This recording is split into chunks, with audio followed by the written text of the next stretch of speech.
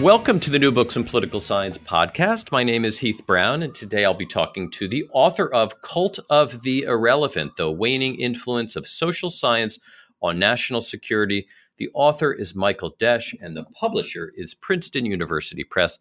I have the real pleasure to have Michael on the phone today. Mike, how are you doing? Good. Glad to be with you. Yeah, such a pleasure to read this interesting book about the some of the disciplinary things that have gone on in political science and security studies and what have you. Before we get to the book, maybe you could just tell us a little bit about yourself. Well, I'm the Packey J.D. Professor of International Affairs in the Department of Political Science at the University of Notre Dame. And I'm also the director of the Notre Dame International Security Center. And NDISC is a research body that aims to be a bridge across the gap between the ivory tower and the policy world. So in a way, the book is a result of my reflections over the past 30 years of trying to be both a credible social scientist, but also one whose work speaks to a broader audience and hopefully contributes, if even only in some small way, to addressing important problems society faces. Yeah, not unlike the motivation of this podcast, which is to kind of get the word out. Your book is about a lot of things. One of the things it's about is this dichotomy between rigor and relevance. These terms mean different things at different points in the book. They come up and sort of defined and redefined based on the point in history we are. But in general terms, what do you mean by each? What is rigor and what is relevance? Well, rigor refers to the effort to be as precise about the sort of causal inferences that you make as you possibly can be. And that involves attention to research design, but also the use of particular methodologies. And we'll come back to the methodology piece because that's, as you know, Heath, a big part of my story. Relevance, on the other hand, I define simply as trying to insert the findings of one's research into the policy debate. And I use as sort of a shorthand measure for that willingness to make policy recommendations. And so those are my definitions, maybe not uncontroversial. You know, people might have other definitions, but like definitions in general, they are what they are, and as long as you use them consistently, de gustibus non est disputandum, as they say. Right. No, and I think that, and these things change as we move over the 20th century, which is much of the focus of the book.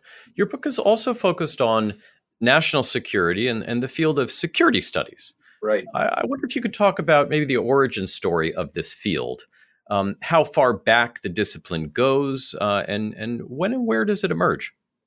Well, the book tells the story of policy relevant work in security studies that goes back to the beginning of the modern discipline, or almost the beginning of the modern discipline of political science and some of the other social sciences at the dawn of the 20th century. The first, sort of big example of scholars engaging national security issues comes during World War I. The most famous manifestation of that, of course, was Colonel House's inquiry. But as I show in the book, there were a lot of other ways in which social science tried to engage the big questions of the war effort. And of course, that took place in a context not only of World War I, and war, as you know, was an important variable in my argument, but also it coincided with the progressive era in American politics and American intellectual life, which was one of those periods in which there was great optimism about rigor and relevance, not only being compatible, but actually mutually reinforcing. And so you see from the very beginning a dual commitment among social scientists to trying to be both rigorous and relevant, but also eventually the manifestation of tensions between those two objectives. And in my story, the increasing favor of rigor over relevance when push comes to shove. Now, the book covers the role of scientists more generally from a variety of disciplines in several major wars, as you just allude to. You refer to World War II as the physicists' war. Right. How did scholars from physics come to play such a prominent role in the United States war effort? I think we all can point to what those sort of well-known examples are, but what's the process that pulls them into the war effort? Well, World War I was not the first time that happened. War throughout history has been a powerful engine of scientific progress, and that's makes sense given that warfare is heavily dependent on technology and new modes of organization. So even in World War I, you had a lot of participation by natural scientists, particularly chemists. In World War II, the state of technology that was most relevant to the battlefield tended to be in the areas more closely related to physics. And so, for example, the invention of radar was something that came out of work that was being done by physicists. But it's really, the rhinoceros in the room is the development of the atomic bomb and the role of physicists in not only splitting the atom, but also demonstrating how it could be weaponized. And were they willing participants in this? There's a sort of a push and pull between the academy and the federal government and various agencies. How interested and how much of this is push and how much of this is pull during World War II? Well, I think in World War II it was both. There may have been some dissent in scientific circles about involvement in the war effort, but boy, it was pretty muted. And the key thing was in the area of the race for the atomic bomb, there was good reason to think, and people like Albert Einstein warned FDR that the Nazis were pursuing the atomic bomb. So whatever moral qualms or scientific purity qualms a physicist or a engineer may have had about being involved in the Manhattan Project, the desire to make sure that the Nazis were not the first to get this weapon tended to tamp all those down.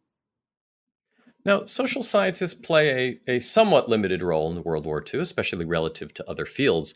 But the behavioral revolution that occurs in sort of the wake of World War II remakes many social science disciplines. Yep. How does the field of security studies respond to the behavioral revolution compared to other fields like political science? It's sort of a mixed response. I mean, a lot of the people in security studies, by no means all, but a lot of them were political scientists. So like many political scientists at the dawn of the behavioral age, there was initially some interest in exploring the utility of these new approaches for dealing with some of the core issues in the national security space. So it wasn't like there was an initial rejection, far from it. In fact, whether in the academy or in some of these para-academic organizations that emerged in the early Cold War period, the most famous being Air Force's Project RAND and later the RAND Corporation.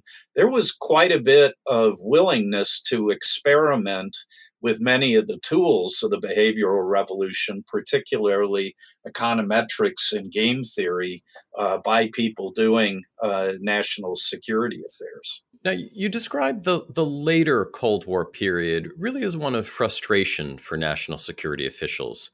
They sought greater relations with the academy, but were either rejected or disappointed when relationships formed. Right, unrequited love. Right. What did the federal government want from scholars? What sort of programmatically did they provide? And what prevented them from getting what they wanted? Well, policymakers have long recognized that there's a lot of in-depth expertise that either, especially people at the higher levels, the political appointees, don't have the time or the opportunity to develop, or simply people who are working on government problems on a day-to-day basis in which the inbox never seems to empty, just don't have the time to develop a depth of knowledge in certain areas that people who in a university or some other research environment can spend their whole life developing. So they're looking for expertise. The problem is that they're looking for problem-related expertise. And increasingly, the story, in my view, and especially after the behavioral revolution, is that a lot of the expertise that the social sciences in general and political science in particular come to prize is methodological expertise. And indeed, the brownie points are given out increasingly for academic social scientists based on methodology or rigor, and less for whether what they have to say is of use to a broader audience, including policymakers. Now, this seems so different from other fields where social scientists are closely involved in informing public policy, like in education or health or criminal justice, where social scientists and policymakers work quite closely together. I wonder what you attribute. Maybe do you take this is this interpretation right?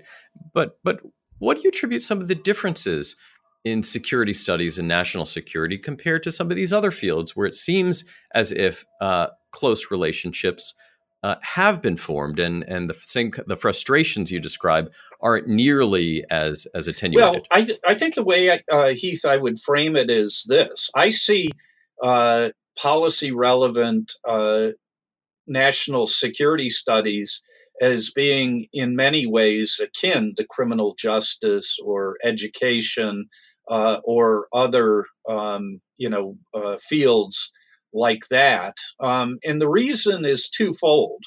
One is that it's tied to a concrete set of problems.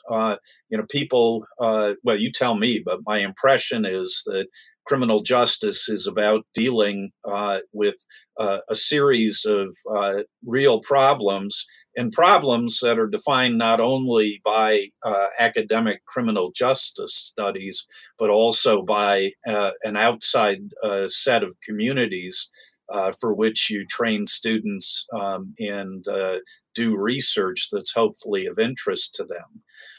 I contrast political science with, security studies with the discipline of political science. And what I'm trying to illustrate in the book is the tensions between a problem-driven field of study like international security and a discipline like political science. And the story that I'm telling is one in which disciplinary incentives become more powerful and tend to downplay, if not shove aside the problem driven considerations of international security. And I'm guessing, and again, maybe you can tell me if I'm wrong about criminal justice, but I'm guessing that being an interdisciplinary field of study, well, you use disciplinary knowledge. You probably don't find yourself, for example, being fully in sync with sociology or psychology or economics as academic disciplines. Yeah, I don't know enough about criminal justice to answer that question, but it does seem to me that the National Science Foundation has something to a role to play in this book that you write, and also this question. So, where does NSF come in thinking about this? Where do they fall on the rigor and relevance, and the applied or basic would be maybe the more of the language they would use? But how does NSF fit into the story that you tell in your book? Well, NSF is a big part of the Cold War story. And I have to say, before I began doing the research to write the book, I had a vague sense that NSF was a major piece of the puzzle, but I knew very little about the formative part of the story, and particularly the debate both at NSF or in Congress about NSF between whether it was going to be an organization that was going to be by scholars to support scholars, or whether it was going to be a U.S. government agency that was going to encourage scholars to meet the needs of broader society. And of course, that tension was there from the get-go. The other tension that was there was the uncertain place of social science. And part of that had to do with the prejudices of the natural sciences, and particularly people like Vannevar Bush, who were not persuaded that social science was a science in the way he understood it. And that really shaped how, when the National Science Foundation belatedly got in the business of supporting work in the social sciences, that it emphasized very heavily work in the social sciences, that looked like the natural sciences in terms of methods and approaches, and B, that it stayed away from political controversy by emphasizing basic research over applied research.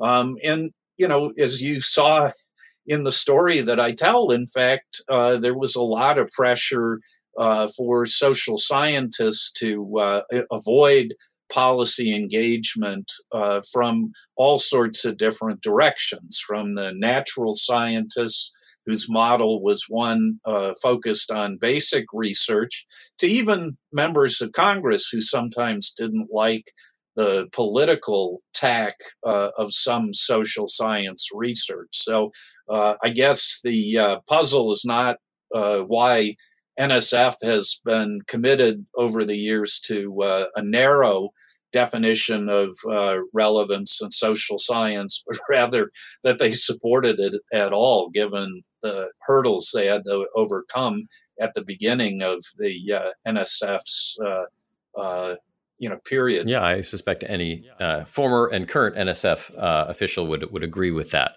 Now, you have some thoughts on what could be done about this.